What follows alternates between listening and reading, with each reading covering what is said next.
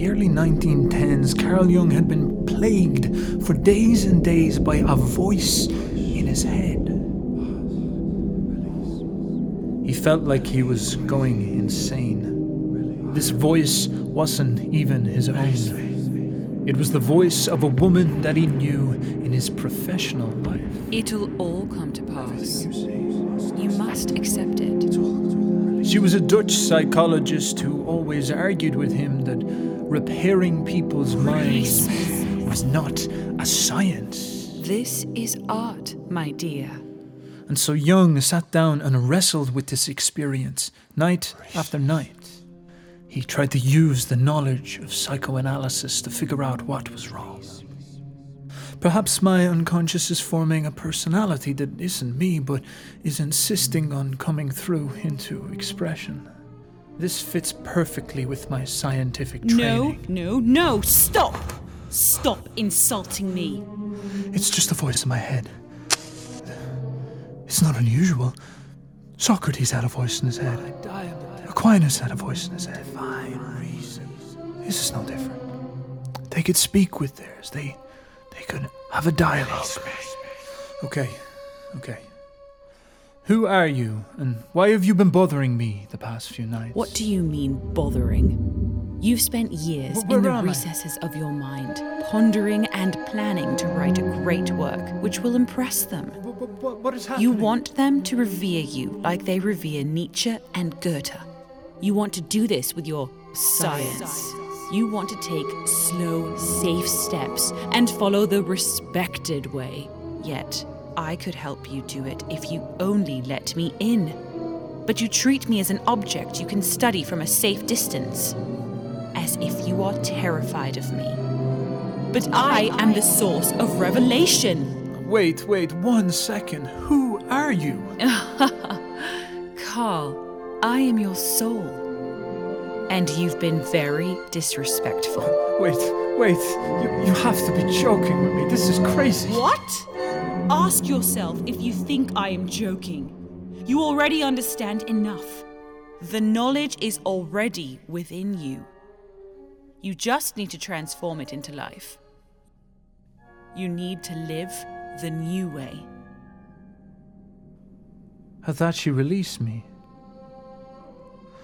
I was finally gifted a calm night's sleep, but as I drifted off into rest, I was informed by the deepest spirit within me that the next night I would begin my descent into the underworld. So a fascinating phenomenon from the past is the appearance of this magical angel on your shoulder, this guardian angel, or as the poets often call her, the muse. This feminine force that fills you full of inspiration. Here in Ireland, we have a saint called Saint Bridget, and she was considered the saint of inspiration. She actually comes from pagan times. She was the goddess Bridget, who all the Irish poets who used to speak about the gods used to speak as the force that would appear to them. As Homer said at the start of the Iliad, "Sing, O sacred muse, of the rage of Achilles." There was something about this outside force who would come to these very, very special men and fill them full of energy, and they would become vessels for her will. Now, Jung went through an experience much like this. You read through the Red Book, and one of the star characters is this ANIMA of his. Now, I want to talk to you today about a lot of different things, and I'm going to do a heretical thing. I'm going to pull the skirt up on this magical experience Jung had and talk a little bit about maybe science underneath it and what some of this stuff might mean. But all for a greater good. Also, we can get a deeper grip of the understanding as what is going on. Now, of course, you've heard me say 1,000 times before about the left hemisphere and the right hemisphere, but I do want to present this case and give you even more context and evidence to show you that there's definitely something to this, something we must inspect and itch our chin with an awful lot more. So let's take a look. Now, the fascinating thing about the ANIMA in Jung's Red Book is that it's a girl, it's a chick, it's a lady. It's how you doing, babe? What's up? Yeah. I'm schizophrenic now. Am I? Nice. All right, good to know. Well, I'm glad you're with me anyway. That type of thing, and this polarity, this gendering, actually gives us the secret in order to understand this. This gives us the way that we can see into this experience, this phenomenon. You see, it's about the principle of duality. You read the Kabbalion, you read one of those crazy texts, and they talk about like the principles of the world, and one of them is the principle of duality. The idea that there's two forces in the world. The world is not a unipolar place, you know. The world has got a lot going on, and there's definitely more than one thing going on at any one time. Now, this principle can be kind of hard for people to wrap the noggin around. You know, it's jargon at the end of the day. So I want to give you an illustration of what this might be. You might come to me, Steph, and say, Steph, you're Irish. And I'll be like, yeah, I'm Irish. And it's like, oh, teach me how to box. And I'm like, all right, yeah. Like, put your hands up like this and go like, here, I'll fight you, your father. Do that. But of course, if you came to me and said that, and I said, oh, no problem, I'll show you how to box. So what you got to do is you got to get your two hands, and you have to tie them together. And then you have to punch people. And you'd say, I know, Steph, I'm not too sure about that now. That doesn't seem like it makes that much sense to me. Like, if I tie them together, I'll look like a bit of an idiot, to be honest. Like, I'm not sure I'll be really knocking anyone out. And I'd be like, what are you on about, right? So you have two hands, and if you punch someone with the hands, they'll be strong. So if you tie the two of them together, you'll be twice as strong. You'll be a beast. You'll have a super hand. And you'll be able to just walk around and like crack people full force in the face. And now that's very, very logical when you think about it. It's like, you know, like two is better than one. It's like more is better, that type of thing. But of course, it's not practical. It's not actually what reality rewards. It seems that reality likes the idea of you taking two smaller forces, which is two little hands, but actually using them in a dynamic way, giving them separate roles, but aiming towards the same goal. Okay, if you ever learn how to box, the first thing they'll teach you is that, well, you're going to have two different hands. The first front hand is going to be your jab hand. Clack, clack, clack, clack. That's what it sounds like, yeah. And the idea there is that you're pissing someone off. You're annoying them by popping them in the jaw quite a lot. But then you'll have this other hand, and this other hand does a different job. It does the backhand job. This is the power hand. So these two things are not doing the same thing at all. And so you're supposed to annoy the person with the front hand, and then you have a dynamic game going on. And then just when the person's like, can I get, like, get that out of my face, you're bang, straight down the pipe, and they're unconscious. And that is exactly what you're looking for. Power from one, and then practicality from the other. A dual pair of forces. Now, this is a very, very important thing to understand, because this is more effective. You don't see any fighters run around doing the Steph punch. You don't see that happen at all, because it doesn't work. Because if you went out into the world and you went out into the boxing ring where there's real consequences, a lot like the jungle in nature, you went out and you tried to use one hand in the boxing ring, you'd get knocked unconscious. So all the people who win in boxing are the people who use dynamic uses of their hands. They operate under the principle of duality. Now, extend this very same concept to your noggin, to your brain. If I dual punched you with my magic move and your brain just splattered open and cracked open, and I got me and my boys walked up and we started to inspect my work, I would see that your brain is actually split into two chunks. And so it's the same principle. It's like, oh, obviously the boxing ring of life, the jungle, the forest, nature. Life was figuring out, or how do I win in nature? What do I do? And so it decided, what I'm going to do is I'm going to split the brain in half and give it like two fists. I'm going to give it two forces. I'm going to give it two things going on at the same time.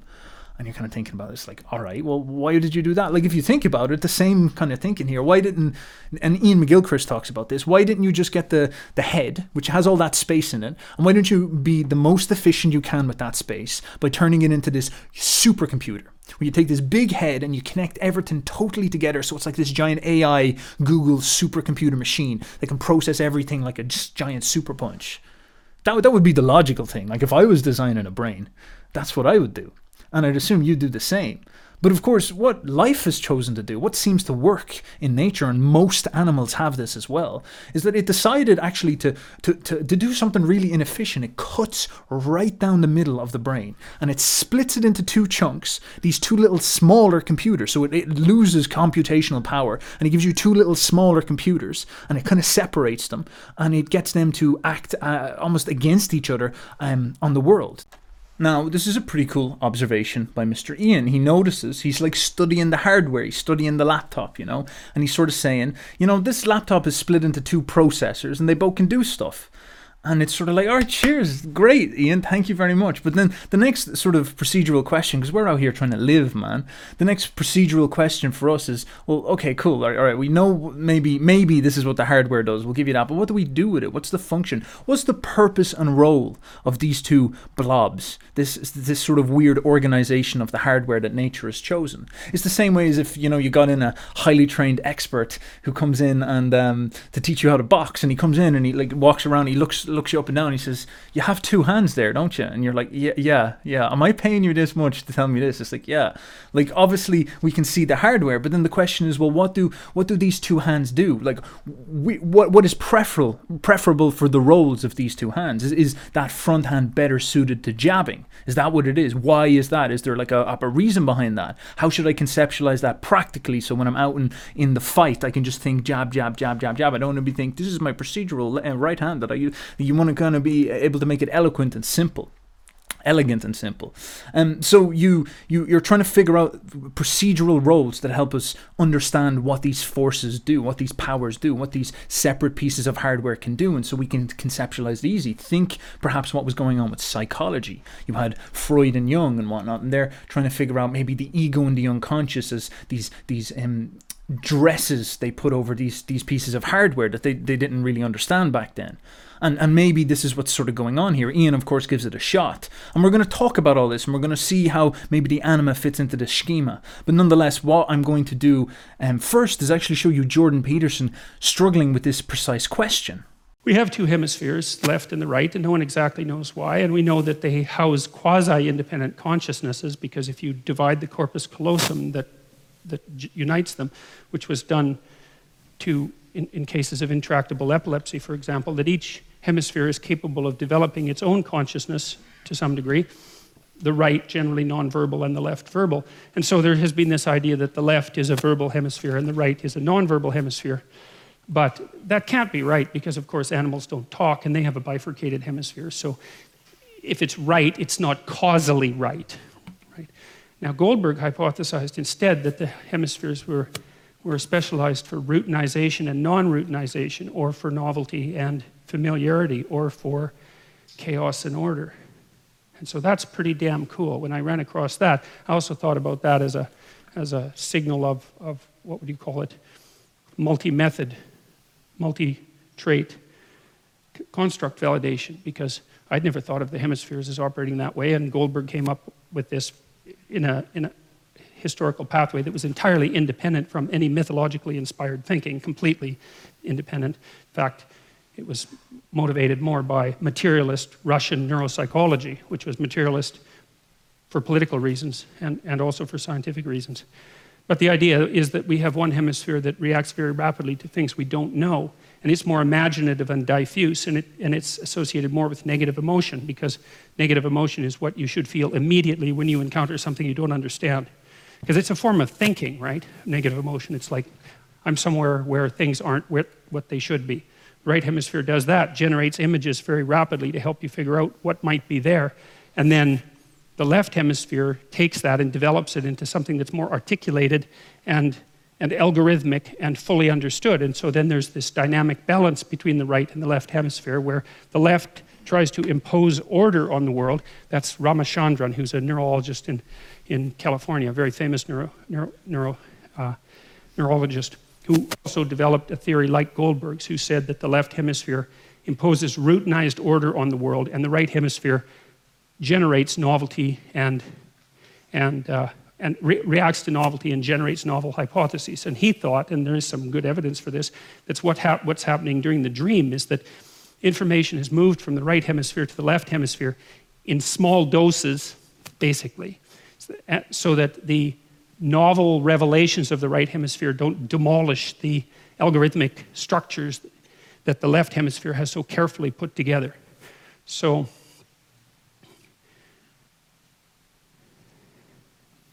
and I like that theory too, because it also does help justify the hypothesis that I've been laying out for you, which is that, you know, there's part of us that extends ourselves out into the world and tries to understand what we don't know, and that part extends itself out with behavior and also with emotion and also with image, and then maybe with poetry, and then maybe with storytelling, and then as that develops, then we develop more and more articulated representations of that emergent knowledge. And so you can map that quite nicely onto the neurologists' and the neuropsychologists' presumption about what constitutes the reason for the hemispheric differentiation. But the other thing that's so cool about the hemispheric differentiation argument, as far as I'm concerned, and this is worth thinking about, man, because it's a real, there's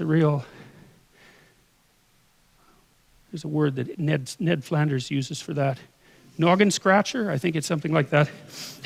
Anyways, we do make the assumption that what it is that we are biologically adapted to is reality, right? It's actually an axiomatic definition, if you're a Darwinian, because nature is what selects.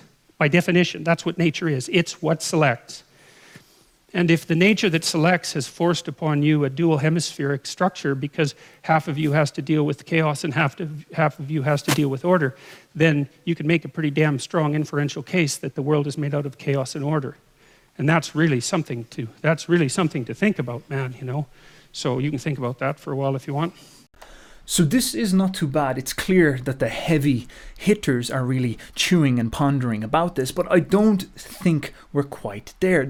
What I want you to start to see is that there's a problem, a difference between what we could say the hardware and the user interface, the way that we represent that hardware to ourselves so we can use it. There's one thing to know, okay, you should use both your hands dynamically and differently, and between knowing in the moment, jab, jab, jab, those type of things. That very simple, easy to use way of thinking about it. So this is what we're trying to move towards. And of course, having a good understanding of the hardware is great, but you also need to have a good software, a good user interface that you can present yourself. A lot of people are going to get mad at me for making the mind sound like a computer. It's a metaphor for the sake of helping us think about this.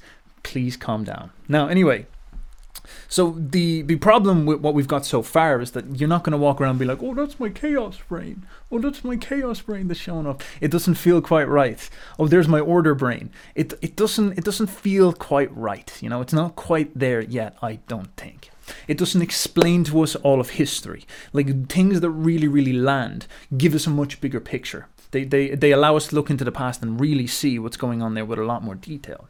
Now, maybe what we need to do is we actually need to get more specific about what this hardware does. We need to dive into it a little bit more so we can kind of see less so about the sort of theories and more so about the actual function. Now, some of the divisions between these two powers, these two forces, these two laptops, whatever, these two processors, whatever way you want to think about it, the two jelly blobs in the mind, the two astral projection forces, whatever you want to think about it, they do have very specific and separate functions. And the way that you can think about this is when you're going to do something. So imagine you're walking in a field and you see right up ahead of you a awesome tree, and you think to yourself, you say, I am going to climb up that tree and I'm going to return to monkey in that tree. I'm going to go absolutely nuts and have a ball of a time. It's going to be awesome. And so what's sort of going on there is you think, you formulate, you postulate to yourself a mission, a vision, a goal, a purpose, okay? And then what it looks like is that the way that you get motivated in order to go do that thing is that you need a lot of dopamine. The way that we sort of do anything, dopamine is like our motivation buzz, it's where we get our buzz from, is we look at a goal and then we fill ourselves full of hype until we get the goal, and then we kind of get a bit depressed. It's like, oh, the relief, and then you're like, all right, next goal, hype. The hype cycle. You've probably heard about that before. Now, the left hemisphere is full of these dopaminergic pathways because it's precisely geared towards this. It's our hype man. It's our bro who gets us to go do stuff. Now, this is obviously very, very important. It's very, very good at step-by-step planning. It's very, very good at going to do stuff, and you've probably heard me talk about this on the channel many times before. Now, there's a phenomenon that you might recognize known as the corner of your eye. Oh, I saw that out of the corner of my eye. Now, this is where the right hemisphere operates from. There's actually this interesting thing where it detects all things in our peripherals. This is why I think Jordan and the people he was listening to call it the chaos brain, if you will, because it actually watches for things it does not know, and then as they vaguely begin to come into your realm, your radar, you could say, it starts to throw really quick images onto it to try to figure out what is that, what's happening there, attention, what is that, and then as it comes into clarity, back into your ordered understanding, where you can kind of set a mission with it, that's sort of, the left hemisphere can then set a plan up, and therefore it's back in the sort of order brain, if you will. And so the right hemisphere actually has this interesting habit of sort of sitting on your shoulder and vigilantly, like a guardian, like a watchdog, quietly. And oftentimes it's actually out of the way. It's, you could even say, not necessarily conscious. It's out of the way. It's letting the left hemisphere run about and go do its thing and focus on returning the monkey. And it's just sitting there, and it's kind of analyzing the peripherals. It's kind of, sending out the radar beeps, but there's nothing coming up, so there's no need to worry. So why bother the left hemisphere? I don't want to make him feel like he's psychotic just right now. No. But then say, for example, a bear shows up. And then what will happen is the right brain will spot that. It'll spot the archetype of the predator. You can think about it that way. It sees sharp teeth and like bear-like features. It's like, oh, I see something. Now, what is the right hemisphere wired with a lot more? It's wired with a lot of noradrenaline. The word adrenaline, look for that and that. What is that? That's kind of like a spike, a flash of sort of fear or intensity and that type of thing. Often what they call the negative emotion flash, if you will. But it's more just like you can think of it like the dart of fear, the dart of panic. So you've had that experience where you're kind of walking around and you're doing whatever, and then you spot some little detail out of the corner of your eye, and then suddenly your focus goes, you get this big shock of fear, and you go, what the hell is that? That type of feeling. That would be your right hemisphere coming online and sort of saying, bro, what is that? Is that a fucking bear, man? Is that the archetype of the dragon bear, the dragon of chaos? What is that? Watch out, go over there.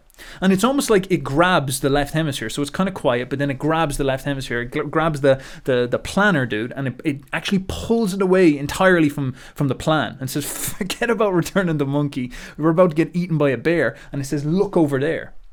And then as it sort of realizes, okay, that's a bear, and it lets the left hemisphere go back online, the left hemisphere can then make a plan to get the hell out of there, or something like that. And the left hemisphere is like, oh my God. And then dopamine or whatever it does is like, go, leave, quick, get out of there.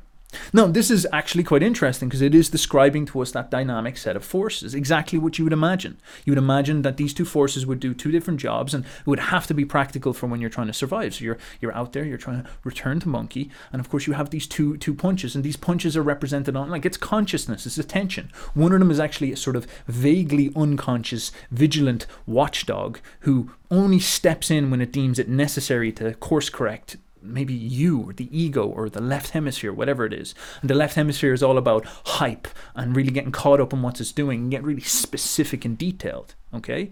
Now, this is genuinely how these functions appear and how these two operant pieces of hardware work. Now, there's another very, very interesting dynamic here because, of course, in order for this to work, you're kind of noticing this idea of one of them turns off while the other turns on. So while the left hemisphere is going to monkey, the right hemisphere is kind of like out of the way. But then when the right hemisphere decides, okay, there's a bear, I need to alert this fucking idiot over here. Like, listen, and it switches on and it wakes it up and it pulls it, and then it actually probably maybe goes quiet again and lets the left hemisphere run and do its thing. Now, that's quite interesting because if you think about boxing, how does boxing work? You don't punch the two hands together like a plonker because that doesn't make sense. What you do is you punch with your jab and your other hand stays back here. And that's the correct way to punch. You don't punch together, you punch with the jab. So the other hand is inhibited while the other hand goes forward. And then when this hand comes back, you set that one off. So it's inhibition. It's like a dynamic play. You're doing it dynamically. And it's actually quite a hard thing to synchronize because when you want to learn to box, you want to learn how to do that very, very snappy and quick. How to get them on and off in a perfect synchronicity, almost like a dance and whatnot. Now, when we look at the link between the two brains known as the corpus callosum, what we see is we actually notice that one of its main roles is inhibition. One of its main roles is to turn off the other hemisphere. They often, it's a complicated thing, but one of these big deals is that, when the left hemisphere is on, it will bully the right brain out of the way. And the right brain can only really interrupt that, or it seems like the right brain only really wants to interrupt that when something very, very bad is about to happen, when it gets a huge dose of noradrenaline. And there's this sort of inhibition thing. So it's like the right hemisphere can kind of say, shut up, my turn now. And the left hemisphere can say the same. They've noticed this when they cut the brain in half and they cut that corpus callosum. The two hands will often fight. You pick up a pair of pants you want to wear and hands will slap it out and pick up another pair of pants. These two consciousnesses, these two forces, these two things inside your head, they're actually not on the same agreement level, and they think differently about things and they have different decisions and whatnot. And that's absolutely nuts when you think about it. Now, at this point, we have fairly accurately and copiously scientifically observed these two big lumps, these magic jelly pieces of hardware that do amazing things. We actually have a really detailed understanding of what they do, the functions that they have. We see all this crazy stuff about how they're sort of like two different forces, but it's still not quite there. It still just doesn't click. It doesn't fly. I don't think it'd be appropriate or right for the world to suddenly adopt this language and walk around and be like, that's my left hemisphere, that's my right hemisphere. That just doesn't seem smooth. It seems a little bit dorky. It seems a little bit neurotic and stuck in the head. So how do we understand where to go next? What's going wrong? Well, the place I would take you is to the idea of the computer. Now, the mind is not a computer. It's magic jelly, definitely not sort of like electricity and all that type of stuff. But let's just, for the sake of the argument, make things a bit simple and look at the problem that a lot of people had back in the day with hardware and computers. Because, of course, computers are amazing things and they can do amazing things, but they're machines and they have like very, very specific pieces of hardware. And back in the day when you used to want to use a computer, you had that black screen with all the zeros and ones in it, and a specialist would study in detail all the little pieces of hardware and learn how to talk to the computer in order to get the computer to do specific things and use certain parts of the hardware and whatnot. And that's all great, but it was never going to catch on. It was never going to become a sort of thing, if you will. It was never going to become a big deal. And this is important because you want people to be able to use the computer to use their specific skills outside of just computational stuff. You want to give it to artists, like give some musician a computer and show him how to use it, and you get things like Ableton, you get higher quality music. You don't want him to have to learn how to use a computer. You want to give him something elegant and easy, which is what we call an interface. Now, the personal computer and people like Steve Jobs and Apple and whatnot, their great innovation was actually obsession on this point. Their whole idea was, okay, we're going to create the most elegant and simple user interface we possibly can so people can really use this black screen with zeros and ones. And what they actually do is they create something that's fake. They create a sort of, magical delusion, a magical cloud, a second layer, a sort of colorful picture that's very, very easy for us, our little chimp brains, in order to interact with. So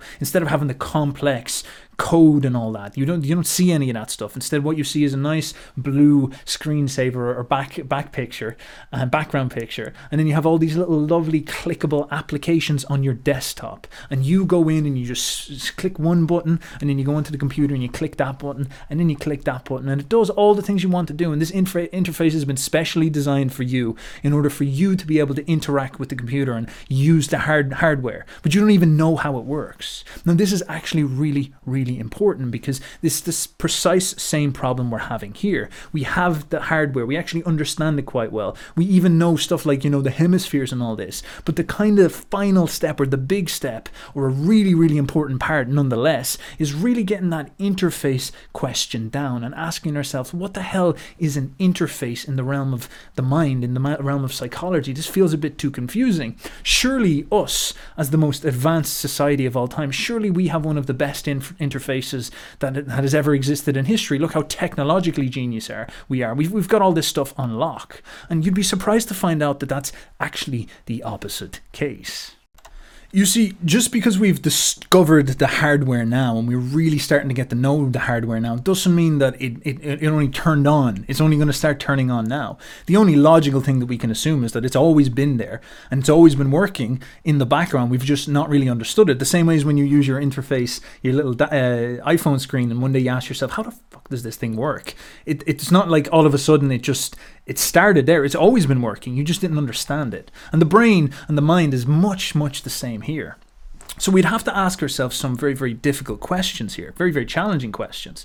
We're only after really figuring out a lot of this stuff recently, but obviously this dynamic of, how can I say, two forces inside the mind, it must have been here all along. And we also then have to inspect our current user interface, our vision of psychology, our way that we use the word, we make sense of the mind and the world and whatnot. We have to look at that and sort of ask, well, how does that treat these phenomenon that the hardware is suggesting. And you can kind of ask yourself that question: how do we treat the idea of other forces appearing in the mind? And of course, we consider that a mental illness. And fair enough, it's a very, very crazy thing when it does happen. It's a difficult experience, but the hardware suggests that that stuff is not out of the realm of possibility, that that could be a sort of normal enough function, all right? And we're going to talk about that more. But think about this little idea, the idea of psychosis or schizophrenia. These aren't old ideas. They're only about 150 to 200 years old. Like, before that, there wasn't really this concept. And it actually looks like we've got like a new interface, if you will. And we're not even sure if it's the best interface, because right now we've got this massive mental health crisis. Everybody's got some type of diagnosis and problem. And it's not really doing us that much credit. It's not suggesting to us that we're really using the hardware that well. And in fact, when these weird phenomena show up, which we might call psychosis or schizophrenia, hallucinations, things appearing in the mind that are not in the conscious ego's control, we actually tend to look at them as problems with the hardware. Okay, and now that's an interesting thing. We sort of say, oh, your hardware is broken. Oh, you're hearing stuff, your mind is broken. Oh, you're depressed, your mind is broken. There's pretty decent evidence to suggest that depression is linked to higher activation in the right hemisphere. There's strange little factoids like this, and you don't really know what to make of that stuff, especially because we don't have an interface to understand this.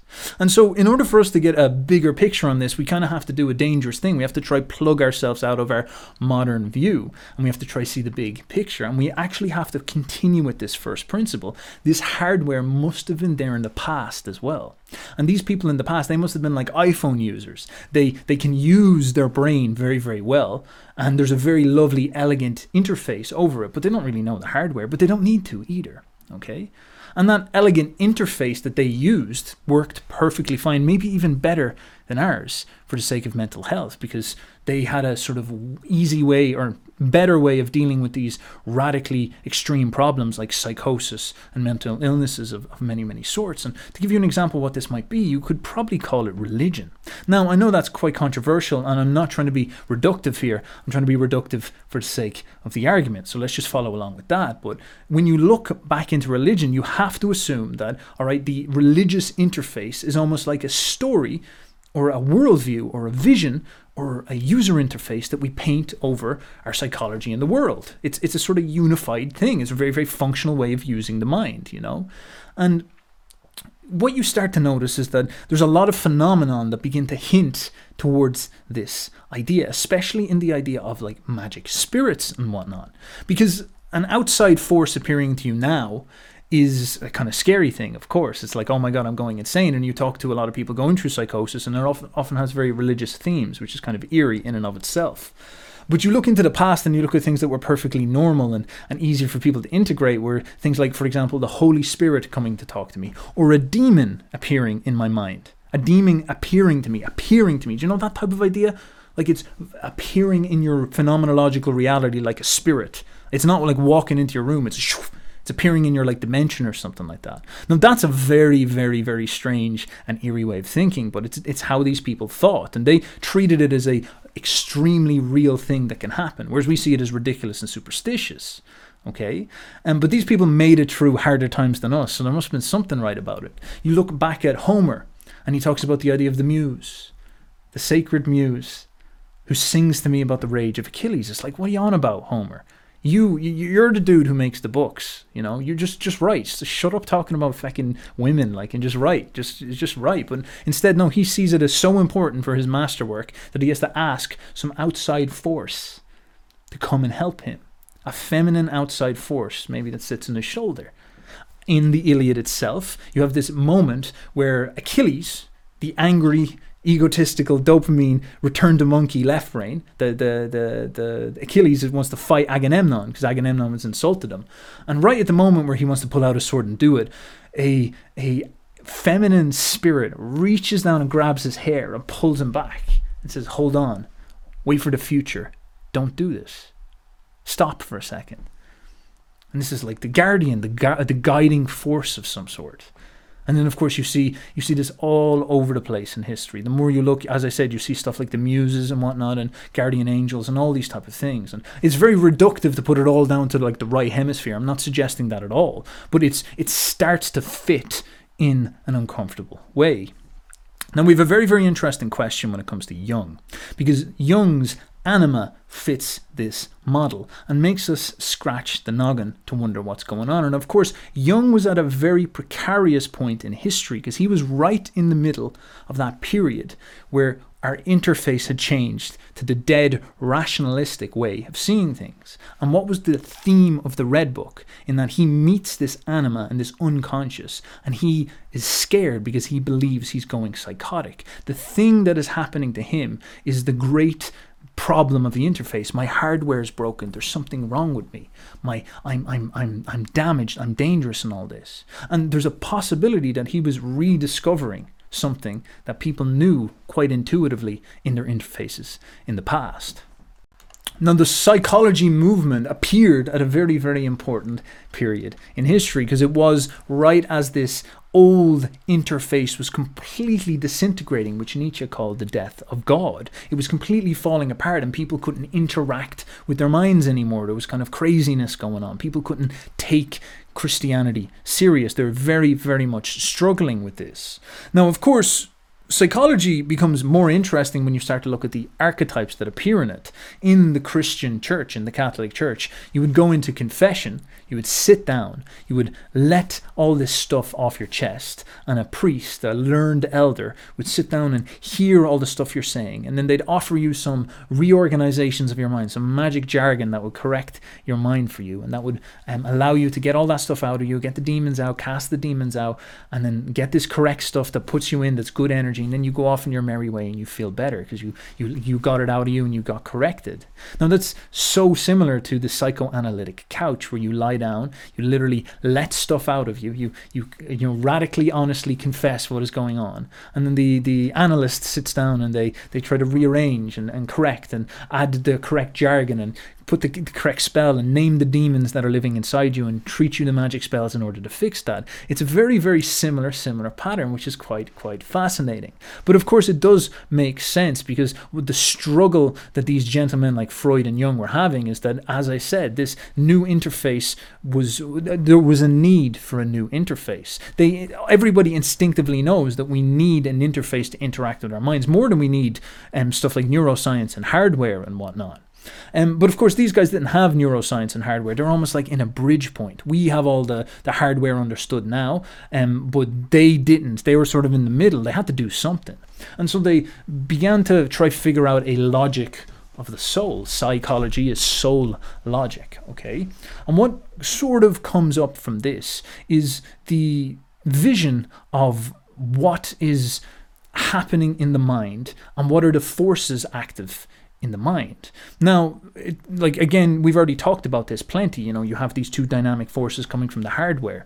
But these guys didn't know that, okay? And actually, the era of their day was that we've got this one rational perspective. You can think about the idea of genius. How do you create something genius? You sit down and you think about it and you make it really, really good and then you present it. That's sort of even the 19th century idea. It was a work of genius. Napoleon did his magic fighting because he was a genius. He rationally thought through what he was doing. Scientists like Newton, they figured out what was going on. There's obviously a disregard for Newton's alchemical studies and whatnot. And Beethoven and all that. It's like the work of genius. It's the articulate, created work of genius. And it's this unipolar vision of the mind, the rationalist 19th century. Now, of course, these guys, and Freud in particular, and Nietzsche did this quite a lot as well, and Nietzsche himself, even if you will, broke with this. Jung noticed this too. He looked at Nietzsche's Zarathustra and he said, it's very, very strange how Nietzsche was able to allow an outside force known as Zarathustra to enter his body and possess him and speak through him. That's a very, very, very difficult thing for someone to do in the 19th century. Like, that's not normal. That's madness. And Nietzsche ended up going mad, which I guess is you win some, you lose some in some sense. And so Nietzsche was letting this Zarathustra inside of him, and that's like a heresy on the interface of the day, or the way of seeing the world at the day. But it's actually closer to how the hardware should work. Because when you talk to a modern artist, or even you look at something like how modern art works, it definitely looks like in these moments of inspiration, we have the locking of the two hemispheres together, and it's almost like they start talking to each other, whereas normally they're, as we said, inhibited. And they call this hemisync and various different things, but we won't get into that too much. Freud and Jung appeared in this moment where they're trying to figure out a logic of the soul, a logic of the mind, a way that we can orchestrate and put together something that kind of makes sense. And of course, if you're going to study this stuff in any way seriously, you're going to start to come across this idea of two forces, and probably more, but we'll just go with two for simplicity's sake. And what you start to notice very, very early on is that you'll have this rational, talking left hemisphere ego. You'll have this talking mind that the Buddhists notice. They call it the monkey mind. And it's usually delusional. It's usually a bit of a liar, and it usually doesn't really know what's going on. Now, we've seen this in studies with the left hemisphere. If you cut the two brains in half and have the right hemisphere move stuff around with the hand, the left hemisphere, even though it's completely not moving what's going on, it will make up all these silly excuses and rationalizations to protect itself from the reality. It's a rationalized story maker. It's very, very fascinating in that sense. And this looks so much like the problem with the ego. The ego is like a ego defense mechanism. It's a bullshitter, basically. And then there's this other force, this driving force, which is this unconscious. This unconscious has a lot of stuff within it. I can't make it simple, but I'm just going to brush over quite a lot of it. But you have this force of sexual id, instinctive id running up from underneath it, and then you have the articulate superego and whatnot. But nonetheless, it sort of boils down into this ego versus this unconscious in whatever way it manifests. And so there's a great amount of tension between these two forces. And so Freud's not scientifically accurate or anything like that. He doesn't have any studies to back him up. But what he does have is he has some pretty good observations, and he was pretty spot on. Nowadays we say, it's very common for us to say something like the subconscious. But that was sort of like one of his things to figure out, and it was sort of the part of the zeitgeist he was a part of. Now, him and Jung had a bit of a bickering, because Jung loved all this stuff. Jung found this other force, these dual forces within the mind, this secret mind, the unconscious there too. He discovered it plenty.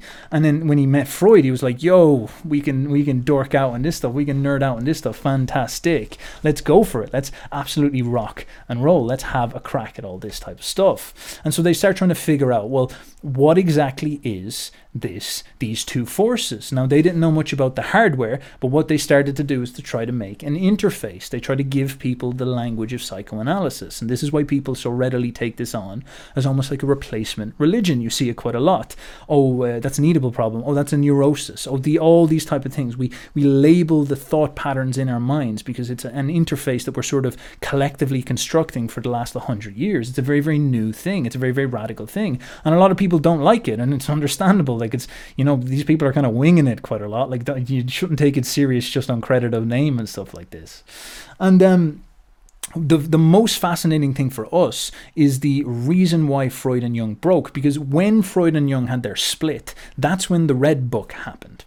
Okay, and Freud might have been suffering a little bit from that sort of 19th century problem where everything has to be reduced down to the things that we know. We're not allowed to speculate really that much. And so what do we know about the world? Well, we know that like sex and urges, instincts drive everything. And so he sort of sees maybe the two forces in a very reductive sense. He sort of sees the two forces as perhaps instinct and ego, and maybe super ego. Well, we'll just go for this simple one for the time being, the sort of driving force, the outside force of those instinctive urges. And Jung's sort of saying there's a bit more to this. I think that there's something, the other force, this unconscious, this other magical force, this other fist in this game of this logic of the soul. This is not something reductive like an instinct. It's actually got dare I say, an intelligence to it, a religious significance to it, things like theology, religion, high art, and beautiful emotions, big thinking, and all this type of stuff. This is its essence. It has an aspect to this as well. Now, this is what I think is real. I think that's what the other force's nature is. And Jung started to explore things like religion and the occult and all these weird things. And of course, Freud kind of like ditched him at that point. He was like, I'm not really interested anymore. I want to stick on this grounded sexual theory because it's, reductionist and simple, and it kind of makes sense in this type of sense. And a lot of people took Darwin serious, so Freud was like, well, may as well stand on the back of something that's going to work. Now, of course, Jung breaks with Freud for this reason, and then Jung has the blessing of getting to taste the medicine that he was trying to promote. And so he goes off and he has this massive psychotic experience where the main theme is that this ANIMA shows up like this guardian angel on the shoulder and begins to talk to him and act as a psychopomp, a guide to walk him into the realm, the world of this other force, this other side of the mind, if you will. This ANIMA, this other force, as an almost intelligent muse, comes and takes his ego and walks him into somewhere else. Jung struggles immensely then with the sort of scientific worldview that he had donned. His great problem was that he had become sort of a word thinker. He'd become quite stiff in his attitude. He even says at one point that when he was younger, he saw fantasy, that part of your mind that fantasizes, as a waste of time. He saw it as like a trivial, pointless thing. Now, his struggle then was that when all this like profound stuff happens, it sort of cuckolds that ego of his. It cuckolds that part of his mind. It really kind of puts the spanner in the works about the idea that the word thinking mind is sufficient or sophisticated, and there was a sort of feeling within him that if he tried to stay within his ego, it's like on a psychedelic trip, if you try to stay within your ego and stay within your word thinking mind, and while this overwhelming experience of the blunt force of the unconscious comes to reach you, and this anima comes up and filling you with all this bad energy, if you try to resist this and keep it within your framework, you're going to get destroyed, man. Like, it's going to break you. It might send you crazy. It might send you psychotic. It might hurt you in some sense psychologically. And so Jung sort of surrenders to this, and he gives up his ability to know. He gives up on the zeitgeist, as he says. He gives up on the sort of collective place he found himself in. He gives up on this Darwinism and this Freudianism and the scientism of his day, and he just goes all out. He goes mask off, gloves off. He's like, all right, fuck it, let's go wild. Like, let's go all the way to the end. And he starts to speak in a way that is just you just can't talk anymore. He starts to speak to his soul. And this is what anima means, is Latin for soul. He starts to speak to his soul. My soul, where are you? Do you hear me? I speak, I called you. Are you there? I have returned, I am here again. I have shaken the dust of all the lands from my feet, and I have come to you. I am with you. After long years of wandering, I have come to you again. Should I tell you everything I have seen, experienced, and drunk in? Now, this is very fascinating in his frame. I know I'm sort of killing the magic a little bit, bringing in the right hemisphere, but play along with me for a bit. If you think about this idea of, should I tell you everything I have seen, it's almost like a companion, yeah, or maybe a companion that maybe has been there for a long time, but he's sort of forgotten about. Some type of guardian angel, some type of fellow, some type of partner in crime, a life partner, these type of things. A very romantic thing. And this would make a lot of sense, because I guess the right hemisphere is on the other side of your head. But look, let's not go too far into that. And because what he says next is, I thought and spoke much of the soul, a soul logician, a psychologist. I thought and spoke much of the soul. I knew and any learned words for her. I had judged her and turned her into a scientific object. And this is precisely what I'm trying to avoid in this whole talk, because I realize there's sort of warning in that, like, I've turned her into a scientific object. I've turned her into a piece of hardware that you can study. But she's more than that. The anima is more than that to Carl. He takes it big serious. He does not joke around here. Now, I do believe, though, that this experience has the fingerprints of the anima, or of the right hemisphere, all over it. I think there's something, it has to have a role here somehow. And what I think might have happened is that Jung actually broke through into a new interface. He figured out, he was introduced into a new way to use the hardware that he was given. He was still quite unconscious of maybe the actual functioning of it. He didn't know the neuroscience of it, but he sort of got a snap about like, this is actually closer to how this stuff actually works. This is the more accurate view of this. He was getting almost like the little applications you're supposed to use. Maybe the ANIMA is one application, and then the shadow is another application. And if you click these buttons properly, then you'll use the hardware very, very well. Now, it's a very interesting way of thinking, because when you actually look at you go into more detail about this right hemisphere, you start to see more stuff that suits this. But of course, it's not quite as straightforward as you just have like these two blobs of hardware, these two magic pieces of jelly, and that's how it works. Like the brain is quite a complex system. There's an underbrain as well, if you want, a lower brain, and then there's like all this stuff going on. But obviously these two big lumps of jelly have a massive influence on how it works. Now, one of the most interesting ways to get the sort of comprehensive view of this is to look at dreams. And dreams are very significant for this, because Jung started to speak about his soul and where to find her, is that you find her in the dregs of my thought, my dreams and my fantasies. The one thing that he had dismissed and perhaps ignored back in his day, he now realized that there was during his moments of fantasizing and dreaming, there was something speaking to him. Now, something that I came across earlier in my life when I was getting into all this stuff is how do dreams work? It's a very, very complicated process. And an idea that I always thought was quite interesting is that dreams are actually a very, very raw model of the order of thinking. And what does that mean? Remember that 19th century idea where you had, Napoleon or Beethoven, the genius, and he'd invent the great work. Nietzsche would sit down and plan out Zarathustra, which in practical experience always turns out to be writer's block. You're trying to perfect what you're doing, and you end up overthinking, and you kill off the creativity, and you become sterile. Whereas the great artists often talk about surrendering and something coming over them, a muse appearing.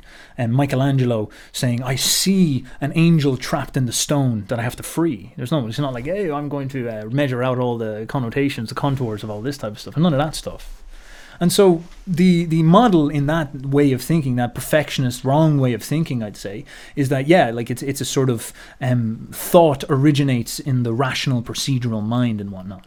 But of course, it's well known that like our subconscious drives a lot of our decisions, as they often say nowadays.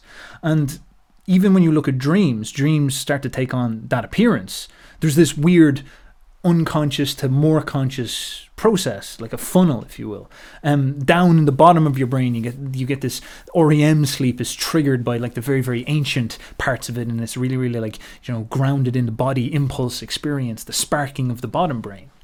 Now, you might remember Jordan Peterson mentioning that one hypothesis that people have proposed, and there is evidence for this, pretty decent evidence for this, is that when you're having a dream, what's happening is the right hemisphere is like talking to the left hemisphere in crazy symbol language, because the right hemisphere doesn't actually have words. It doesn't have a Broca's area. You have a Broca's area on your left side. You get hit by a pipe there, you won't be able to talk anymore. You get hit by the pipe on the other side, and you probably will be fine. You might have a headache though, which probably will be fine. Okay, and so the right brain doesn't have an ability to talk. It's quite weird, but it can communicate. Now there's a difference. It can't use speech, but it can communicate. And the way it communicates is sort of like it like paints pictures, if you will. So it's like that friend of yours, who sits in the corner and doesn't talk, and then like flashes you pictures of stuff to try to communicate its feelings. Imagine how weird your experience was if I said to you can't use words. You can only like paint and stuff. You can only use like, I don't know, hand movement and gesture and whatnot. And you turn into quite a funky person to be around. And sort of what the right hemisphere's problem is, it's like, I'm such a damn genius. I know so much stuff. There's feckin' Egypt over on the other side of the head, across the hall. He just wants words. He doesn't understand my interpretive dance that I'm doing. So that's its challenge. It's always trying to speak in a more symbolic language, if you will, a more imagistic way. And that's exactly what the dreams appear like, aren't they? Like when you think about it, it's almost like, your left hemisphere, your little ego there goes to sleep, and it's like, all right, sweet, nice one, I'll tip down, and then knock on the door, and it's like, what the fuck is that? Oh, it's the right brain again. And it's just like, a cat wearing pants and stuff, and you're like, what are you talking about? You're so strange. Why do you always show up at night when I'm trying to go to sleep? Like, who the fuck are you? What are you doing? What are you trying to tell me? Like, this is just like, make more sense. What are you doing? And then it does all this like crazy stuff, and it takes you to the astral plane and stuff like this, and talks to you about, it says like Boyoler is the meaning of the universe, and you're like, well, what are you talking about? This is insane. Leave me alone. But this is the sort of dynamic, it seems, because when you wake up and the dream goes away and you recall the dream, it unlocks from a part of your right hemisphere. So there's like, it's stored in the other side. And so it's almost like the dream is, well, at least it's coming out of that, and to propose then that maybe that's where it's sourced from. It's sourced from that type of thing. So it's like the right hemisphere updating the left hemisphere. So you can imagine, if you want, that it sits on your shoulder, like I said earlier, and you go out and you do all your return to monkey mission plans and whatnot, and it's just watching on your shoulder, and it's like, fucking plonker. And it's taking down notes about these are the things I have to say, and maybe it's drawn pictures and preparing. And then when you go down to sleep, it starts to send in the updates. You know, the way like your computer restarts and whatnot. It's like blasting in those updates over to the other side, freaking you out, and you're like, why are all my dreams criticizing me with these really, really weird symbols, making fun of me and whatnot? So it has a blast. It has a blast, like teasing you and whatnot. And this is the sort of order and hierarchy of thinking in your mind. There's almost this fertile and creative imagistic mind that blasts you with information, and you in some sense have to listen to it. You're supposed to process that and take that in and orientate that in some sense. Okay? Now that's a weird way of thinking, but it actually looks quite close to, for example, a successful artist. A successful artist will have and be able to connect with this part of themselves that starts to just flood the ideas, and they feel like they're almost like getting out of the way of the funnel, the fuel, the power force of the imagistic imagination shooting forward. And it's almost like all they really do is craft and shape what's coming out. They're not the source. The source comes from somewhere else. And then, of course, even deeper down, you have this like big impulsive electric power coming from the deep body, the strong beating heart and whatnot. And so it gives us this model of the mind almost as if like instinct and urge, that shoots up into the right hemisphere. And then the right hemisphere chews that up and understands that, and then shoots it over to the left hemisphere as like an order or a command or a feeling perhaps, or something like this. Now, I don't want to jump to massive conclusions and say, this is completely how it works, but there's something to this way of thinking about it. There's some type of hierarchy here. The left hemisphere is actually, the ego is a lot more designed to listen and take orders, whereas the right hemisphere is a lot more designed to maybe interpret and give orders. And it does it in this emotional, symbolic way. And then the body is a lot more inclined to just sit there and whine and complain and be like, oh, food, stuff like this. Now, this has an interesting connotation. So a suggestion I'm going to propose to you is that this right hemisphere's job is sort of like a secretary, sort of like a mediator between you and the world, and the real world. And it has a sort of personality, and it talks to the ego, which is, I'm going to say, the left hemisphere. And this is like, I know, speculating, but we've got to try play around here to see how well we can sort of sort out an interface. And this guardian, this secretary, sits on the shoulder and mediates between you and two main things, okay? The outside world and the inside world.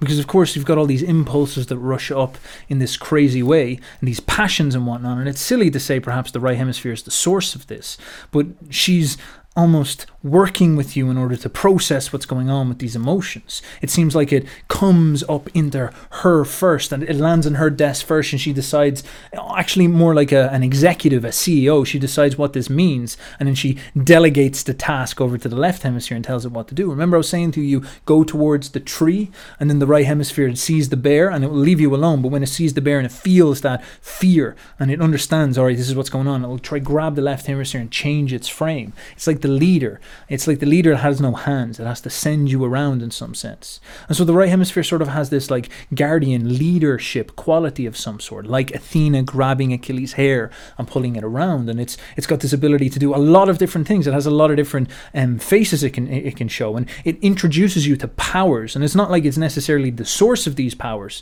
but it introduces you, to great passions or profound inspiration, or maybe Big G himself, for all we know. We don't know how this stuff works, or powers out in the world.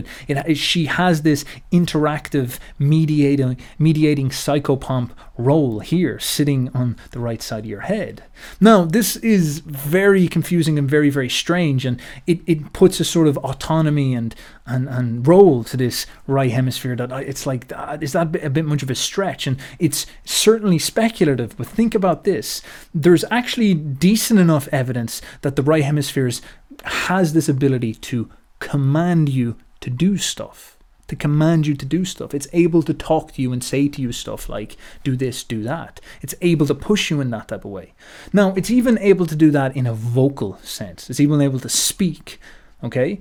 Now, the person who hypothesized this first was a gentleman called Julian Jaynes. And he came up with a really radical idea that, for example, stuff like the Bible and God, the way God speaks, and God speaks in this very blunt, commanding way. This commanding voice of God was the right hemisphere speaking to the left hemisphere. And quite heretical, quite a will get you in a lot of trouble, but just entertain it for the sake of the argument for the time being. Maybe we'll say it was mediating God's voice. That's perfectly possible as well. Just like you think about the Holy Spirit, what does the Holy Spirit do? It comes down and enters your body, takes control of you, and mediates God's intention and will to you. It's the mediator. Interesting enough. Now, Julian Jaynes hypothesized that the right brain was able to do this. The right brain was able to talk to you. And so, the phenomenon, the scary one, that we consider a mental illness, where you hear voices, well, it's like, oh, well, yeah, that's a bad thing. If that's happening, the hardware's broken, obviously. Okay? And Julian Jaynes suggested, no, that's actually normal functioning of the hardware. Well, maybe not normal, but that's the hardware can do that, and it's not a signal that it's broken. It's a signal that the hardware is sort of doing its job in a very uncomfortable and annoying way. And the people in the past who had this interface of the gods were perfectly able to understand this. Like the people in the past were very able to just listen to what God said. God wills it. God told me to do this. And the sort of atheist argument now, it's like, oh, they did all this terrible stuff because God told them to do it. And it's like back then that you would have said it to them. It's like, oh, God told you to take over Jericho? It's like, yes. It's yes, JPEG. Yes, he did. And I will do it because it's God. You fucking idiot. I'm not going to say no to him. It's God. He's speaking in my mind. Are you serious? And it's like, oh, you're crazy. It's like you're fat, overweight, and you got diabetes. Shut up. I'm the king of an entire land. What are you talking about? And so Julian Jaynes proposes that this right hemisphere can command the left hemisphere and sometimes even speak as a hallucinated voice in the head. He says that language, the speech areas, evolved in the left hemisphere in right-handed people, which, as Jaynes underlined, is a mystery since most human structures are bilateral. And a neurological necessity for so most human structures, appear have two hands. You'd imagine you have two speech centers, but it's only on one side. But what they've noticed is that there's a neurological organization necessary for language that also exists in the right hemisphere, but with no observable function. So, weird thought, over on the other side of the noggin, even though you don't use it, there's a thing there, a big lump of hardware that could speak if it wanted to. It could have a voice if it wanted to. It just sort of doesn't do anything. Interesting. Now, Jaynes proposed that the bicameral mind in man operated between 10,000 BC and 1,000 BC was the left hemisphere was the site of articulate, conscious, egotistical speech, and the right hemisphere was for hallucinations, which expressed the voices and commands of gods and demons. Fucking crazy thought. And a lot of people say, no, too far, bro. There's no evidence for that. There's no evidence for that at all. And of course, since then, what we've got is something called an EEG, the ability to scan the brain. It's how we found out a lot of this stuff about left hemisphere, right hemisphere. And what they have done, here's a study, they neuroimaged, the neuroimaging techniques of today have illuminated and confirmed the importance of Jaynes' hypothesis.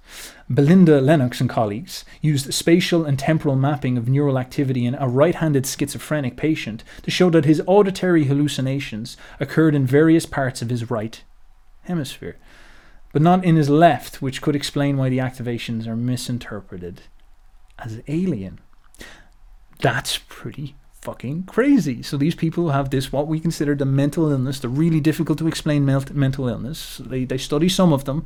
Maybe it's not the case for all, so we're jumping to conclusions here, but hey, we're trying to have a bit of fun. And it seems like, the voice in the head, the commands, are the right hemisphere turned on and starting to talk. And it's like, why is it doing that? What the fuck is going on? And, the reality here is that just no one has any good answers. And the problem might be the way we're looking at it. The problem might be that we think we have to obsess about the hardware when really we want to start obsessing about the interface. We want to start obsessing about how we present this stuff to people, what's really going on here. Now, again, another big speculation I'm making, and just to reiterate, is that perhaps this right hemisphere has some type of mediating role between you and all the other forces that maybe exist inside the mind. Maybe that's its job. I'm not too sure. And actually our challenge is that I think Jung was baptized into this very, very close to the truth perspective and seeing things. When he had that massive break and had this anima and all that, he was getting like a really raw experience of the hardware doing what it can do, and it overwhelmed him and blew him up. And then he tried to put together this sort of compendium of knowledge that described what happened to him. And so he comes up with the anima and the shadow and the unconscious and the collective unconscious and all this type of stuff. And it's like an interface. That's sort of what he's building. He's building an interface. He built an interface. And a lot of people take it on.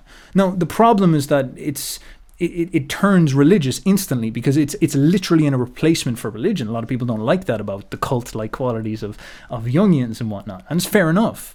And it's also doesn't have any connection to the hardware. And so a lot of people don't take it serious scientifically because there's no evidence for it. But you can see sort of what's going on. In fact, the words that came to him were, the anima said to him, "I'm here to reveal to you the new religion." And, you know, that's the kind of point when you hear a voice in your head that comes and says, "I'm here to teach you a new religion." You're kind of like, "I'm done. I'm out. Just send me to the asylum. I'm finished. I'm crazy. Yeah, you got me." All right, God. All right. But maybe there's sort of something to it. Maybe we could swap out religion for interface. You know, we could swap that out a little bit and think about it. And really, really think about it. Like, Jung got offered this idea of the guardian angel, Holy Spirit, mediator, you know. And he had no understanding of the hardware. And so it kind of doesn't land properly. It feels a bit cultish. It feels a bit off. It feels a bit irky. And the people who attach to his knowledge almost always turn into jargonites and don't actually manifest what he's talking about. And it just doesn't quite click. It doesn't quite click. But there's something to it. It doesn't captivate people's minds for no reason. And he definitely got a lot of things correct. And when we start to model this, and again, we have to break up a lot of Jung's ideas here, and again, this gets everybody mad. But when we model this to the hardware, what we know about the hardware, because we know a lot more about the hardware now than we did, it fits in some ways. Some of it starts to kind of click together. And the kind of challenge that I would offer to people is what we probably need to do with the meaning and all this type of crap. What we need to do is we need to start looking at this idea that we have the hardware, and we have to avoid getting too like left-brained about the hardware and thinking that it's like you just got to figure out the hardware and that will explain everything away. But you also got to understand that you need an interface. But then we've also finally got to understand that in order to satisfy the collective mind, we do actually need an explanation of the hardware that marries with an explanation of the interface. I believe the reason why Jordan Peterson probably did so well is because he was probably the closest attempt to do something like that. He really, really gave it a whack. And he, of course, was very inspired by Jung, you know. And that's a fascinating thing, because I think people are desperately waiting for this, because Jung was desperately trying to figure out what to do about the death of God as everybody else was. And in some sense, the death of God is the death of the interface, the problem of the dying interface. What to do in the situation of the interface. So this dynamic is vitally important. And so the last dynamic to this, and another thing to add to the picture, and again, what I'm sort of actively proposing here is this is a problem that I don't have the answers to, but I do think that I'm actually articulating a clear place that we need to start looking, and a way that we need to start looking at it that I haven't seen before. Genius boil, guru boil. You know, I haven't seen it before, and so maybe it's something that we can kind of chew on a little bit and look forward to. But of course, the problem is the pragmatism. Like a lot of people, you know, you're like, all right, Steph, I have a place inside the right side of my head that could start to give me schizophrenic delusions. Thank you. Great video. Really changed my life. Really, really helpful. Really helpful. Like, how is this stuff practical?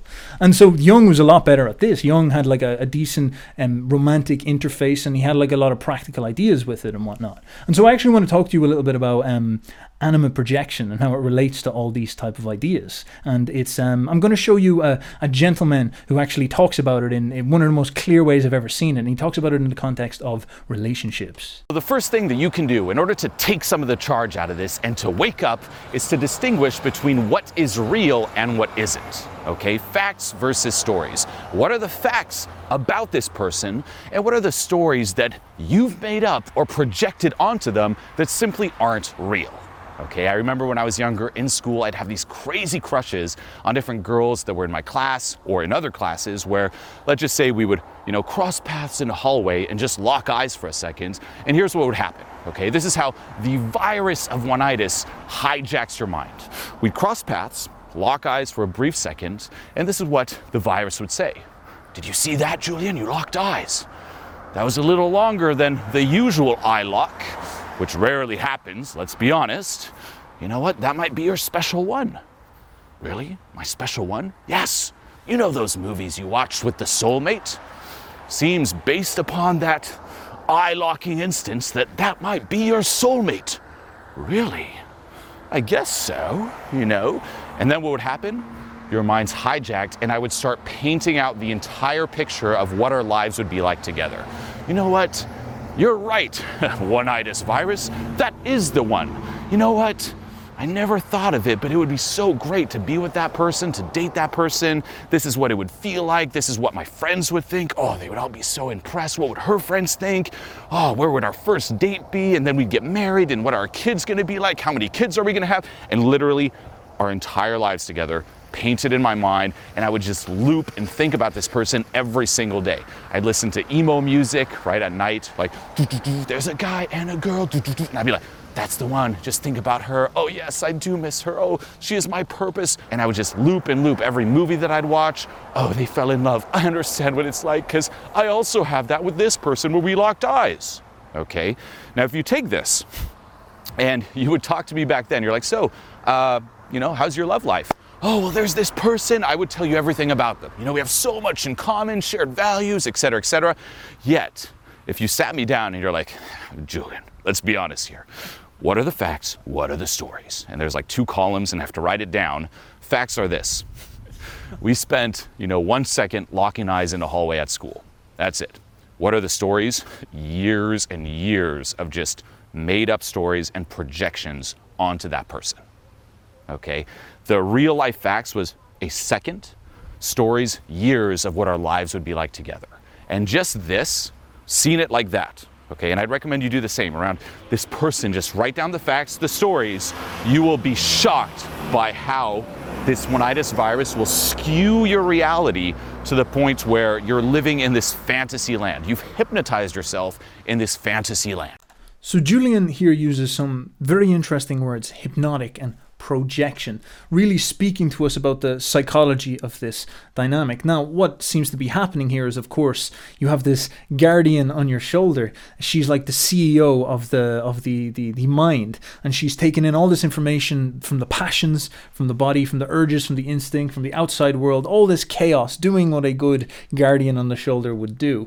And she's trying to vaguely figure out what we've got to do in order to be effective in this world. She's thinking to herself, this guardian, this anima on your shoulder, she's thinking to herself, right, well, we've got to tell this ego over here on the other side, this plonker, what to aim for, what to ignore and what to aim for, what frame and perspective I need to choose, what direction I need to kind of push him in. I need to motivate him to go for this type of thing. And so on her desk, sitting down there is Athena, with her plan, her strategy. On her desk, she's got certain life goals, as we all do. And nature sort of fills you up with juice and says, try to get the whole wife and kids thing, but at the very least, just get a girl, and just get something done. Like, just try get a baby out somehow, this type of thing. So you're on this list, on her list of archetypes, if you will. She sort of has like, all right, romance and get the girl. That's the first thing. Then maybe like get a house and marriage and all that stuff later. But for now, just like step 1, get the damn girl. All right, whatever that is, just figure out a girl, get her, and we can kind of plan from there.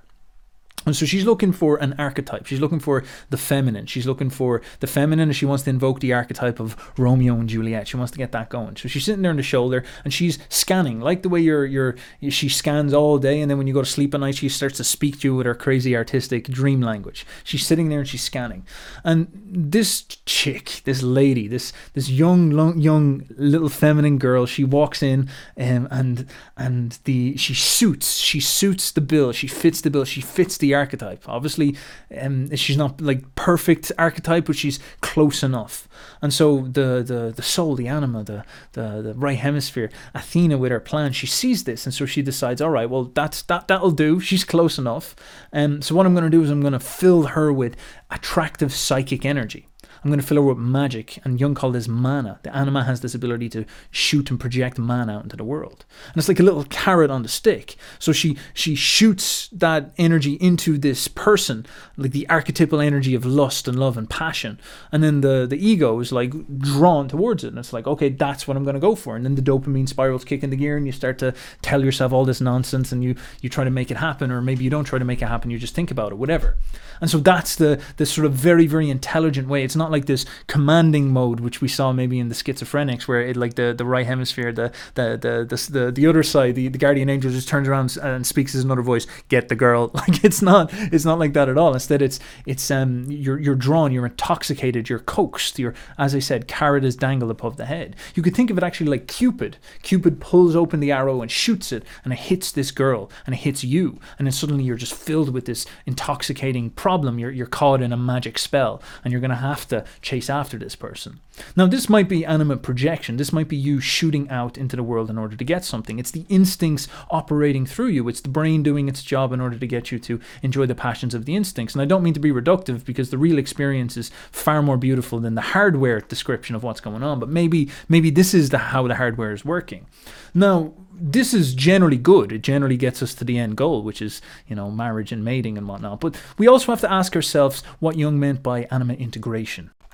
Now, what you'll learn off someone like Julian is that oftentimes this fantasizing is a load of crap. It's kind of delusional. And oftentimes what this turns you into is not actually a very compelling character for the poor young lady. So she's going about her day, and then some like creepy dude runs up and grabs her sleeve and says, you're perfect. You're the perfect archetype and fulfillment of my life. I need you. I need you. I need you. Please let me fall in love with you. And she feels this desperate, needy energy clinging onto her. And it's like, oh my fuck, what the fuck is that? Oh my God, get away from me, man. Jeez, ugh, that type of thing. And this makes it worse, because then he's like, oh my God, she's playing hard to get. And so she doesn't want that at all. She's not like that at all. And of course it's not healthy as well, because then you get her, and then the second you get her, she's like, she's perfect, I have her, it's amazing. And then what will happen is the fantasy will die once the anima is like ticking the box and said, right, we've got the girl, that's good. So what next? What's going to fulfill me next? We're unsure. Are we going to survive into the future? Is death going to conquer us? What's next? And obviously nothing fills up the thing. So it's like, oh my God, the fantasy dies. You realize what's going on, and you crumble and you die or some sort. Or maybe the fantasy stays on and it's delusional. Nonetheless, the fantasy is not perfectly ideal. There's a higher operant way of doing this. And so what Julian often says is that you need to go inside yourself and find a sort of completion experience inside yourself. You need to find something in yourself that makes you comfortable with yourself, that makes you able to be alone for the rest of your life, that would make you able to be intoxicated with yourself and find meaning in yourself and find all these good things in yourself. Now, it all sounds very, very trite, but when you think about it, it actually makes sort of logical sense. If you're out there trying to get something off her, that makes you scary to her, makes you weird, it makes you needy. But if you're out there and you discover in yourself some type of magic spark, some type of magic colorful power that gives you this ability to assert your will on the world, you become very, very masculine. In fact, you might even become very, very attractive. And then you show up in her reality as this force that's driving towards, that's giving out energy, giving out juice. And then she sort of sees this and she's like, wow, there's a guy who's got it going on, and he's not demanding anything of me. He doesn't have that weird feeling that all the other dudes do, or I'm like the completion of him. If he has some type of magnetic energy of some sort that I'm really, really drawn to. Now, Jung ends up going along and saying some very, very interesting things in the Red Book, such as, I shall learn that my soul finally lies behind everything, and if I cross the world, I am ultimately doing this to find my soul. I must learn that the dregs of my thought, my dreams, are the speech of my soul. And how could I fear solitude when I can indulge in the joys of my soul? When I desire outwardly, seeking things in my desire, I am soulless, I am empty. But when I dive within and figure out my emotions, I learn to listen to her. I realize what she actually wants. And then the fulfillment comes from here. Now that's very much along these lines. This idea that there's this empty feeling, and the anima's sitting there on the shoulder, and she's trying to just get you she's just trying to get you to procreate. She's trying to do life's work. She's kind of a little bit stressed out, Athena, the CEO, trying to tick off the thing. So she shoots you out there. And she's there helping you the whole time, and you ignore her. You're this stupid little left brain who ignores her. You're this little ego who ignores her. But what happens if you could listen to her? What happens if you could meet her? Imagine if you could pause for a moment, and it's almost like a meditation. Spend a bit of time with yourself and look inside your mind, inside your psyche, and you can actually realize there's a lot more going on than just, your jibber-jabbering left hemisphere, your little ego there blathering on, your linguistic mind. In fact, dreams, they come from outside, and you kind of ask yourself, it's like, where do those dreams come from? Those emotions come from underneath. Where do they come from? And this regulating force, perhaps, that is sort of organizing them, this strange Athena, the CEO, sitting there on the shoulder, she's sort of operating as some type of intelligent force. And if you could dive in and contact all this and kind of say to yourself, wait a second, what this imagination that I have, this thing that's filling me with this energy, this fantasy, delusional capacity I have to obsess about this girl, what's that coming from? What does that want? What's its plans? And then Athena might, show you her plan. She might say to you, it's like, yeah, maybe she won't say, she'd do her weird dream language, whatever, but you could assume maybe that she's sort of saying, yeah, I want to get all these archetypes in order. I'm just trying to get us through to the end of the life, I just want you to have a good life and whatnot. So what I've done is I've sort of like set out a bit of a plan.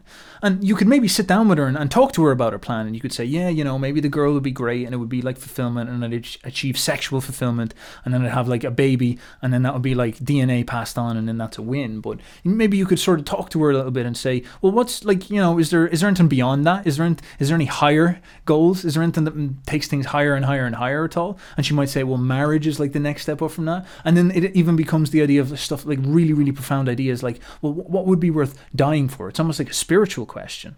She starts to turn into that muse. What would be worth dying for? What would be worth having a great, great purpose? What about these type of things? This idea, instead of fantasizing about the girl, what if you fantasized about really, really big ideas that would justify war and justify fighting and justify struggle and whatnot? What if we really, really got there, where that would justify the challenge life goes through, which is to live is to suffer, to survive is to find the meaning in the suffering? What would that be like? How would that appear to you? How would that appear to us?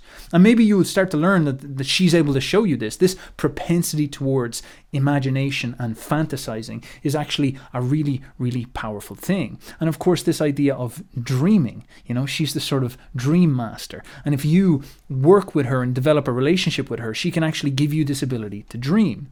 And this is quite an interesting thing, because think about it in the sort of like self-help, follow your dreams type thing. If you actually really, really think about that, that's one of the most powerful assets you can have, especially as a man, because that's what a leader is. A leader is someone with vision. A leader is someone who's able to organize everything, organize the chaos of a team, organize all the different personalities and shoot them towards one vision. He's able to offer a vision to everybody. He's able to stand there and say, this is the direction that I'm going. This is the direction that we all can go. This is what I'm shooting towards, and I'll go first towards this vision, and this will pull us all along. Now, what's fascinating about that is that when you achieve that, what you kind of have to do is get your imagination and allow it to flower out and shoot out in that direction and chase towards the future. But this is not easy to do for people. You see, in order to dream, you have to have bravery. Most people don't let themselves dream. They don't let themselves vision. They don't let themselves imagine. And they don't let themselves feel. Everybody is afraid of feeling their emotions, because most emotions are very, very negative, or they have a tense aspect to them. They make us discontent. They make us feel bad. We don't want to have a relationship with them. We want to get stuck in our head and stick with our nice egotistical plan and hold ourselves in there and our little personality and whatnot. And then we want to push all that stuff down. We don't want to dream, because dreams put pressure on us. If we are going to dream big about taking over the world and we don't achieve it, that means we're a failure and a loser, and that hurts. And so instead we'll settle for less. We'll become mediocre in some sense. And of course, when we make this bubble of comfort where we become mediocre, what happens is you're still discontent. You're never going to be fulfilled, because you'll just be empty. You'll be consuming crap. You'll be there consuming, watching soy flicks and all this type of stuff, consuming with this empty comfort zone that you're after building for yourself. And what you'll start to do, you'll start to go on OnlyFans. You'll start to go on OnlyFans and you'll start to try suckle in the ANIMA mana energy, this idea that these fantasizing girls that you can obsess about will fulfill you in some type of sense. But of course, if you broke past all that delusion, all that Oedipal problem, and you went inside yourself and you confronted your passions, and like Nietzsche says, you wrestled them into order, you took the chaos of your passions and you understood them and you worked with them and you firmly put them all together towards one organizing idea that would light your imagination, and then the guardian Cupid, Athena, on on your shoulder would spark you and start to fill you full of the dream energy, and suddenly, like, the two hemispheres lock together and give you this ability to see in a way that people usually can't do, and you assert to yourself a future, and you then go and try to achieve that future. What you start to achieve is something quite profound. You have something that most people don't. You have drive and you have vision. Arnold Schwarzenegger said that even though he definitely had a lot of willpower, it was his vision that created his will. He used to imagine himself as, like, the masculine Superman body that he had, and that would always motivate him to go, because he believed that it was possible. He could see that it was possible. Now, this is quite interesting, because fantasy and delusion, it's often seen as like nonsense. It's often seen as like feminine, like childish feminine crap. You're like, talking about all your dreams and all that. You want to be like realistic. That's really how things should be going. And of course, there's something to that. You do need realism. But nonetheless, it's this permission to allow yourself to dream. It actually requires bravery to think in some sense. And then when you have this childlike, massive vision, and then backed up with the masculine virtues of courage in order to face these visions, you achieve something which is like probably the highest archetype of masculinity, the archetype of the leader, the visionary leader, not the kind of stiff strong man, not the kind of guy who asserts himself and thinks he knows everything in that type of sense, but the guy who asserts himself almost in the highest human form of this, the highest spiritual form of this, someone who has a purpose, someone who sees how things should go. People like Julius Caesar, a dangerous warrior, a leader of an army, but nonetheless someone with vision. That's what made him that leader. And you have someone like Elon Musk, like he's sort of a poor speaker and kind of sloppy with the way he organizes himself, and not really like an articulate communicator in that type of sense, but he's someone that everybody wants to work for. Everybody wants to go and interact with him because he has this delusional, big thinking perspective. He has vision. He has this incredible shot forward and whatnot. And someone like Napoleon is quite in the same sense. Napoleon, a short dude. He not the most manly dude you'll ever meet and whatnot, but he's an effective man of action, has this vision, this massive vision of taking over the world. Same with Nietzsche, an incel clinging to the side of a mountain, and that's up there. He's definitely not the most Chad dude ever, but he has vision. He has vision in a way that most people can't have. He has the bravery to assert the craziest thoughts, especially for his zeitgeist in his era. It's incredible. It's intoxicating. It's what we value at the highest apex of masculine energy. It's the true visionary, the true genius. That's what we're always searching for. And of course, if you can find this in yourself, you develop this.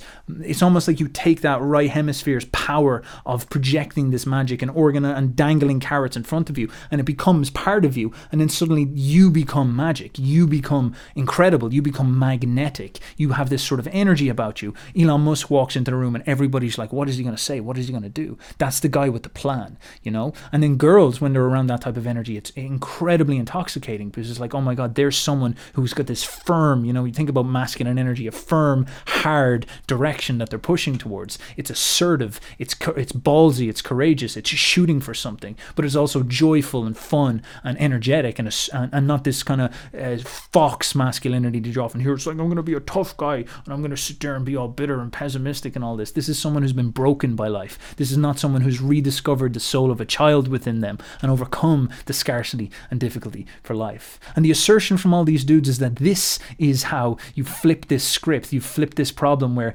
you're projecting and fantasizing about a girl and becoming a creep that needs her, that scares her off. And instead you go and you look into that empty soul and you awaken the spark within it. You achieve the ability to become a visionary, and you shoot for your goal, organize your passions, and then she becomes like a moon oscillating around your firm orbit that you're shooting towards. Now this is what looks like ANIMA integration is. And I warn all boyos who are listening to this, the problem I see with this concept that is so dangerous, with this interface that is so dangerous, is most guys don't possess the foundational virtue, which is the ability to be brave, to face their emotions, to face fear in the real world, and to be sincere with themselves about what they actually want. And so what happens is they have this problem where they're still stuck in their head. They're still stuck in their left hemispheric jargonizing stuff. And what they do is they read Jung. They read Jung and they find this concept of the ANIMA. And they replace it for their effeminate feelings, because their feelings are all premised on being uninitiated, being scared of facing the truth reality in themselves.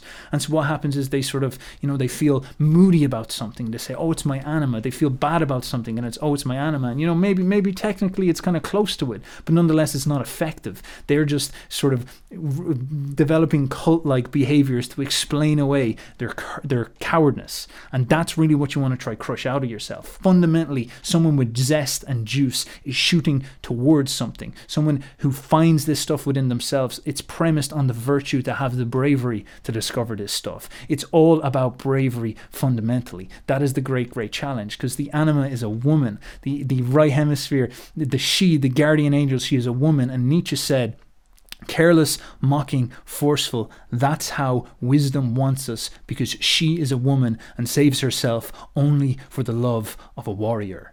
And so in summary, this concept, the anima, that Jung was experiencing, not as a concept, but as a real thing in his Red Book, is almost like Jung was baptized into an ancient way of experiencing yourself and the world. A really, really old way that is not possible for us to digest these days. And it is a huge credit to Jung that he was able to make it through this experience without snapping, because it's a psychotic experience. It's very, very difficult to go through. Nonetheless, it's an amazing thing to look at. Now, our challenge, of course, is that we're burdened by our inquiring mind to have to know explicitly how the hardware works and all that type of stuff, and it sort of sterilizes the romanticism. But it does put a reasonable pressure on a lot of the inventing interfaces and words, and sort of just organizing your mind with like all these strange words without ever going through the actual experience in some sense. And in many ways, our age really suffers from a left hemispherism quite a lot. And I think a great project going forward, and something that I'm often thinking about and talking to people about, is like, oh, well, how do you bridge this very, very difficult gap? How do you create something that is true to the hardware and uses the hardware well, but is also elegant and intuitive and representational and not larpy and weird?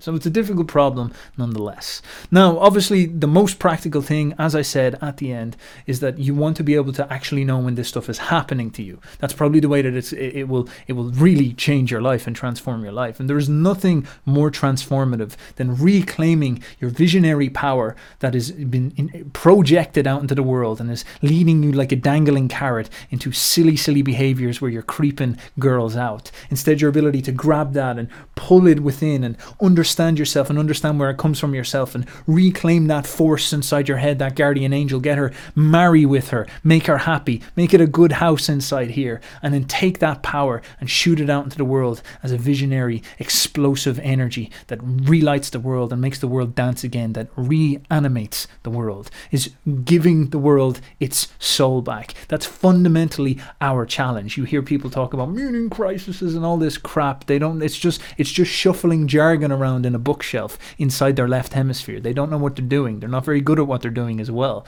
What you're looking for, what the world wants, is you to discover the fire in your soul and the visionary imagination that is your soul. And it wants you to claim that within yourself and have it explode out of you like a shining star. And that is your one victory and your one path. So if you want to talk to me, I can work with you in this precise thing. I can teach you many, many arrays of skills and whatnot. And so, as always, there is a free call down below. You can have a chat with me or a member of my Boyo squadron, and we will talk together about doing one-on-one work with me, or you can come on my mentorship program, and we have many, many courses and programs I've been preparing in the shadows of Boyoland over here. So thank you very much for your time, as always, people. I look forward to talking to you soon. I hope may the juice be with you. We got to keep our cultness up here. May the juice be with you. Boyo over and out. Bye-bye.